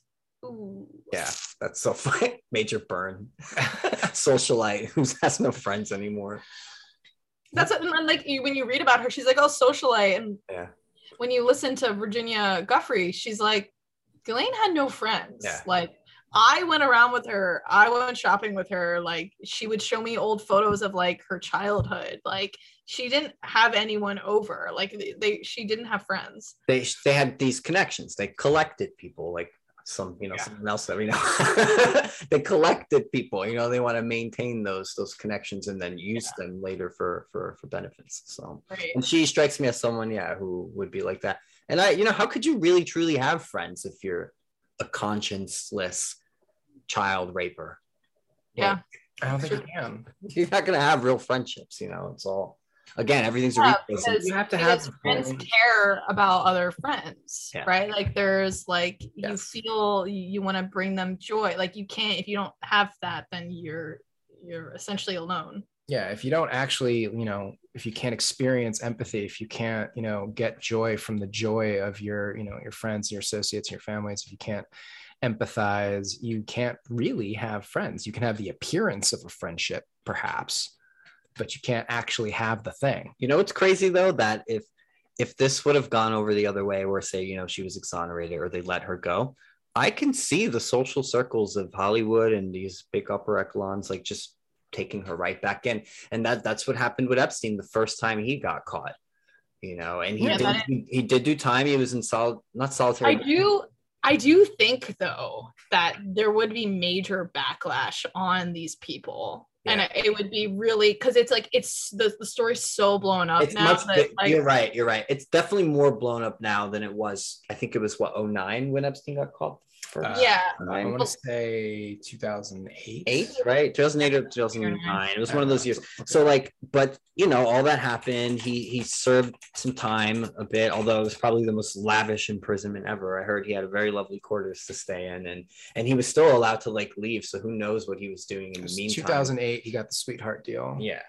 And it's like he still got taken back in by these people and was still continuing to abuse after all that blew over, and was hanging out with them still, going to the parties, all that shit. So it makes me think, you know, like they know, they don't care. Everyone knows. You know? They just don't care. Yeah, I have a piece that on the Hide. It said everyone knew about Jeffrey Epstein. Nobody cared. Yeah. And the ones who did, and I'm not going to say, you know, no one cared. That's probably not fair. I'm sure there was a couple who knew and cared. But it's got to be really scary, too, if you're, say, really deeply involved with these people. They know who you are. They know where you live. Yeah. And it's like, are you going to be the one to, like, throw sand in the gears of that machine? Because it could very much come back to bite you. It could be very dangerous, you know, not just for your career, but, like, for your life. Yeah. One thing for us, you know, sort of on the outside looking in to kind of just like talk about it and speculate and draw our own conclusions. And it's quite another thing for somebody who might actually have, you know, witness testimony or physical evidence that these things are happening. They become a much greater threat to that machine. And as we've seen, that machine is willing to kill people in order to protect itself. It's willing to use children in horrible and unspeakable ways. The threat is greater for them. Much greater. To stick their neck out and to talk about these things, or to say blow the whistle. So, you know, it would really have to be like a group of people. It would have to be like, people would have to like have like a collective effort and back each other up. You know, they kill all of them. Exactly. You know, so if like this celebrity and that celebrity and this celebrity, and they all got together and they started talking about this collectively, yes, maybe if a bunch of them all at once decided we're going to talk about this, then something maybe perhaps will come of it, and, you know, they won't feel as threatened because they have other people, right? You know, and I think that the strength in numbers thing is it's true, it's powerful. So perhaps something could be done if more, you know, if these people did get together, like you said, and talk. I mean, we may still see that happen, because this is not the end of this story. It's not going to go away. You know, people will be talking about Jeffrey Epstein, you know, just assuming nothing changes. You know, people will be talking about the Epstein affair much the same way, you know, we talk about JFK, you know, the way we talk about, you know, all the kinds of like historical conspiracies and malfeasance that, you know, has been revealed over time. And that's presuming that the whole thing doesn't really come out and the whole house of cards comes crumbling down, either due from, you know, eventually, you know, you would think there's got to be some agents involved in the FBI and the CIA who have a conscience that know what's happening is terrible, and that they can't, you know, contain that. They can't leave it to themselves. You know, maybe it's on their deathbed. Maybe they do anonymously through Project Veritas or whatever. But I feel like, you know, eventually as this information, you know, penetrates the human, you know, hive mind, the internet, and, you know, the blogosphere, whatever you want to call it, it becomes increasingly more likely that exposure actually comes, and we have some accountability. That's how we got here too, you know. So that's like why we do what we do. It's why Katelyn makes her pieces. It's why we talk about it. But it's because it's also one way we can contribute. It's also how the story got to where it is now. You know, people did have to stick their neck out. You know, the victims had to come forward. And they kept talking about it. Yeah, and people like us had to keep talking about it, posting about it, getting people to think about it. And that's how the story will stay alive and actually will uncover more. But like I've been saying, they do want it to die, you know, and all they can really do at this point is to put a spin on it. Because it's not dying. People are talking about it. We're not going to just stop. It's not going to go away. Speaking of House of Cards, Kevin Spacey is with a like big time director in Croatia after being ordered to pay Netflix a $31 million sexual harassment violation. Yeah. And, you know, Kevin Spacey and Ghislaine were like photographed together. Yeah. He knew them. I need to add him to my. You need to add him, and he makes perfect sense when you look at it. He is so creepy. That people guy like, definitely hung out with Kevin Spacey plays a really good predator and psychopath. It's like, yeah, because he is a predator and psychopath. This touches on another aspect too of this problem is, you know, with the Epstein affair, we're looking at what's happening to girls, and it is important to remember that this stuff happens to boys. Yes. well. And in particular, what's really devastating about it when it happens to a boy is because of the societal expectations of boys to be, macho and tough and put together and all of that. Boys are much less likely to admit it. They're more likely to glamorize it in their own head as not abuse, as something like oh, I slept with an older guy or I slept with an older woman. Like, so they glamorize it, and they're less likely to talk about it because they're more ashamed of it because, I'm a man. Or obviously they wouldn't have been men when this happened. They would have been kids.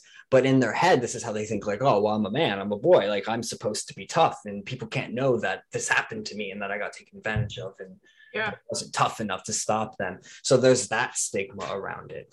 And the Kevin Spacey thing also, kind of highlights some problems within the gay community too, and I think Josh talked about this too, but like there's definitely an unspoken like affinity in the gay community among some for younger men, younger boys. And Kevin Spacey obviously liked them way too young. Ugh. And his story I thought was interesting because it finally highlighted that yes, abuse is happening to boys as well. And yes, women do it to boys too, but as always, men are the more aggressive of the sexes. So most of the abuse happening against boys is happening by other boys, other men. And a lot of boy Hollywood stars as well. Yeah. Well, there's freaking Corey Haim, right? And Corey Feldman. Corey Haim and Corey Feldman were big in the early sort of, like they were big stars in the 80s, child stars. And, Corey Feldman, who survives, Corey Haim passed away due to, I think it was an overdose on heroin. Which Feldman attributes to the trauma that Haim experienced as a young man being raped by older men. So River Phoenix too is another possible. Who also had he also died at Johnny Depp's club actually. When Johnny Depp had a club many years ago, but he had an overdose. Young man, I think he was in his 20s, right? 7. Yeah, but going back to Kevin Spacey real quick, he is actually facing a lawsuit right now. I think it's ongoing in the SDNY. It was a lawsuit by Anthony Rapp. He was another actor who alleged that Spacey had raped him when he was 14. And apparently it got moved to federal court in November of 2020. Okay, I keep making that mistake. So this had to be like last year or 2 years ago. And then September 19th, 2021, Judge Kaplan had a proceeding about 60 new names and sealed the affidavits. On October 4th, Spacey asked to seal the UK High Court's order, which he says orders him to destroy material, full letter on Patreon, blah, blah, blah. Wow. So this is still ongoing. And again, like you said, one abuser, can harm hundreds of victims if, not put in check in some way. How many boys? The other thing about Kevin Spacey, which is really disturbing, is that 3 of his past victims have died in either suicides or accidents. So weird. Very like shades of House of Cards. Just like there's a Clinton body count, now we have a Spacey body count. He's got a body count. Yeah. It's very so weird. I mean, I was surprised the Clinton body count wasn't on that conspiracy theory. Yeah, it wasn't there. And that's a good one. That is a good one. I mean, it's funny too, because a lot of these people are, like when you look up the Clinton body count, a lot of them are very tangential. Like, a lot of them are people that have never actually like met or associated with the Clintons, but have written things, about them that were, critiquing or scathing. But when you actually look at the list and start to scrutinize it, this is like past bodyguards, past secretaries, like past like associates, people that had, alleged that they had sexual contact with Bill Clinton. So there is a lot of shade behind them. And Whitney Webb wrote in her like series of investigations. I think she also had an interview with this ex-Israeli Mossad guy, and his name is slipping my mind right now, but he told her that the whole point of the initial Epstein's first big thing was to kind of get something on Clinton so that they would have a foothold in the White House in the 90s. And, considering he was on Epstein's plane something like 28 times, I forget the exact number, one might presume that he was successful in that endeavor, which is why he ended up, in such a high status thereafter, with all his wealth, which we still don't know where his money came from. Yeah, we don't. Well, we think Wexner, right? He had an island. He had, but so what? And Wexner gave him that house in New York on 71st Street for $1. And, he had, brief little tally of Epstein's assets at the time of his death. He had the multi-story house in New York with the sub-basements. He had the island in the Caribbean. He had the Zorro Ranch with it, I think is something like 2,000 some acres. He also had a penthouse in Paris. And not one, but 2 planes that were 7. I think one was a C-37 and one was a 757, I want to say. Yeah. So the blackmail aspect of this, I think, is probably the most fascinating to me, because I feel like that's this is how the power structure is held together in a sense. And it's kind of fragile when you think about it, actually, is these people are collecting information on the people they need to use to say, vote this way or invest this way, et cetera, et cetera, et cetera. And when you think about it, man, it's such a brilliant plot. It's it's so sinister. It's almost like a movie villain type thing. But see, the problem with it, and this is the thing that's kind of been rolling around in my head, is that these things are if they were to say they collected abuse video of some rich and powerful person with somebody who's underage, how could they ever use that? You know what I mean? Because if you deploy that against somebody, say Donald Trump decided he was going to stand up against the establishment, and he put his foot down, and this, that, and the third, and they wanted to use that against him, how could they release that in such a way that wouldn't expose that they've been doing this on a wide scale? Yeah, that's a good It's question. A nuclear option. So it's very interesting to me, because I can't say what I would do in that position, because I haven't been compromised by intelligence agencies, but to think that they couldn't really, they could threaten, maybe they could release it anonymously through a third party, or they could somehow filter it's a dead drop. Well, but but that's what a dead drop is you release it through a third party. Yeah. Word. But my point is just that, how could the CIA or the Mossad or the FBI, whoever the F it is, how could they ever use that material in such a way without revealing the fact that they've, it kind of implicates them in a way. Yeah. Well, I think perhaps especially now, perhaps the people who have that material collected on them don't even let it get that far in their head. The fact that the material exists, that they know it's in the hands of people who are going to use it against them, they keep their mouth shut. They do what they got to do. They do what they're told. They do what they're told. I think in their head, they're not even thinking about it as a nuclear option, that, those people will go down with me if we reveal they have a lot to lose. We're talking about, the creme de la creme, the top echelons. Very rich. Lots to lose. Yeah. Lots of money, lots of prestige, their entire legacy, which is important to a lot of these type of people. Yeah. So that might be enough to, allow them to be cowed or manipulated. Yeah.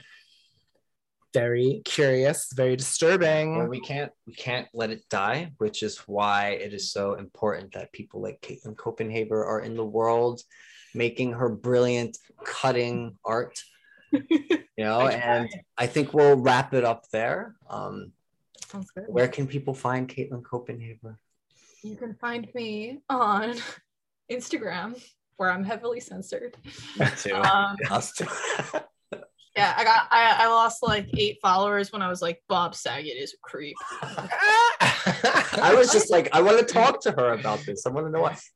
But conversely, I got a lot of views on that story, so I'm am I not shadow banned anymore? I don't know. I don't care. You just Katelyn Kopenhaver on there too? Yeah, it's just my name everywhere. So Katelyn Kopenhaver. I'll have it. I'll put it on Twitter. And for those interested in Katelyn's work, just go to KatelynKopenhaver.com and you can find all those links will be in the description. A large amount of her work on there. Not all of it, because I personally know Katelyn has hard drives full of stuff. So she works very hard. The work we're even seeing is the best of the best, but it's also just scratching the surface of the amount of work that Katelyn puts out. So yeah, it's kind of crazy. I have to back up my hard drive I have like backed things like backed up and backed up and backed up, but it's good. Yeah, it would suck, man. I would back up each one because you have so much stuff. She also does amazing, heartbreaking to lose it. Amazing commissions. Yes, talk about Katelyn, your fur coats. Yeah, we'll talk about it a bit. So right. Katelyn also does custom clothes. Usually, something with a saying or a thought or a message of some sort on it. It can be a custom thing. You go to the Virginia blazer. Yes. Oh yeah, pull one of those up. Put the screen. Is that in the Predators and Prey section? Oh no, the different website. You've got to go to alineofcope.com. So okay, hold on. For anyone interested in the clothing design aspect of what Katelyn does, go to a line of Cope. So this is actually Kope.com. This was in the project section. I just wanted to show the fur coats because I love the fur coats. Oh yeah. So this was like basically the catalyst of a lot of things. Yeah, we went into depth about this on the first episode we had you on. But this, I think it's one of the most unique things you do. This is a lot. No one else is doing this as far as I know. Brush performance. Oh, I remember this. Such a good night. This is clearly pre-Cove because I was like in people's faces. Oh, you can't do this now. Right. Yeah. No, this is pre-Cove. I was walking around barefoot. The coat was displayed on a chair, and I just took my shoes off and put it on and started walking around in it.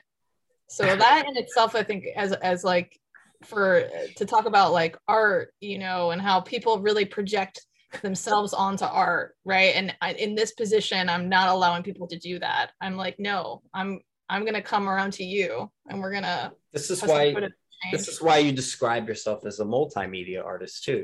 Right? Even though photo is the main thing you do and have studied. I took a photo. You're doing design, you're working with fashion, and you're doing performance and situational art as well. Situational, yeah. Which takes some of these more physical pieces and now you become like a moving version of it, which is what I always found so fascinating about your performance work is like you're taking the coat or whatever piece that you're wearing or you print on your back, for example, and you become the mobile art in the gallery. Yes. Then moving around and bringing yourself as the piece to the people in the gallery instead of like them coming to it. Okay, let me go to a line of code. But yes, thanks again for coming on and chatting with us. We will hang out soon, and we'll also do this again. So yeah, definitely. I always love chatting with you guys. Yes, everyone. Thanks for watching. Hold on. What does it show them? This is her. Oh yeah, you could do shop the collection. Sorry. Shop the collection. Yes, a line of Cope, guys. Check it out. Blazers. Blazers. Yeah, and then the Virginia Blazers. There's Miles. Right. Oh, there's Miles. Shout out to Miles. Yeah. So this is for Virginia. And the quote.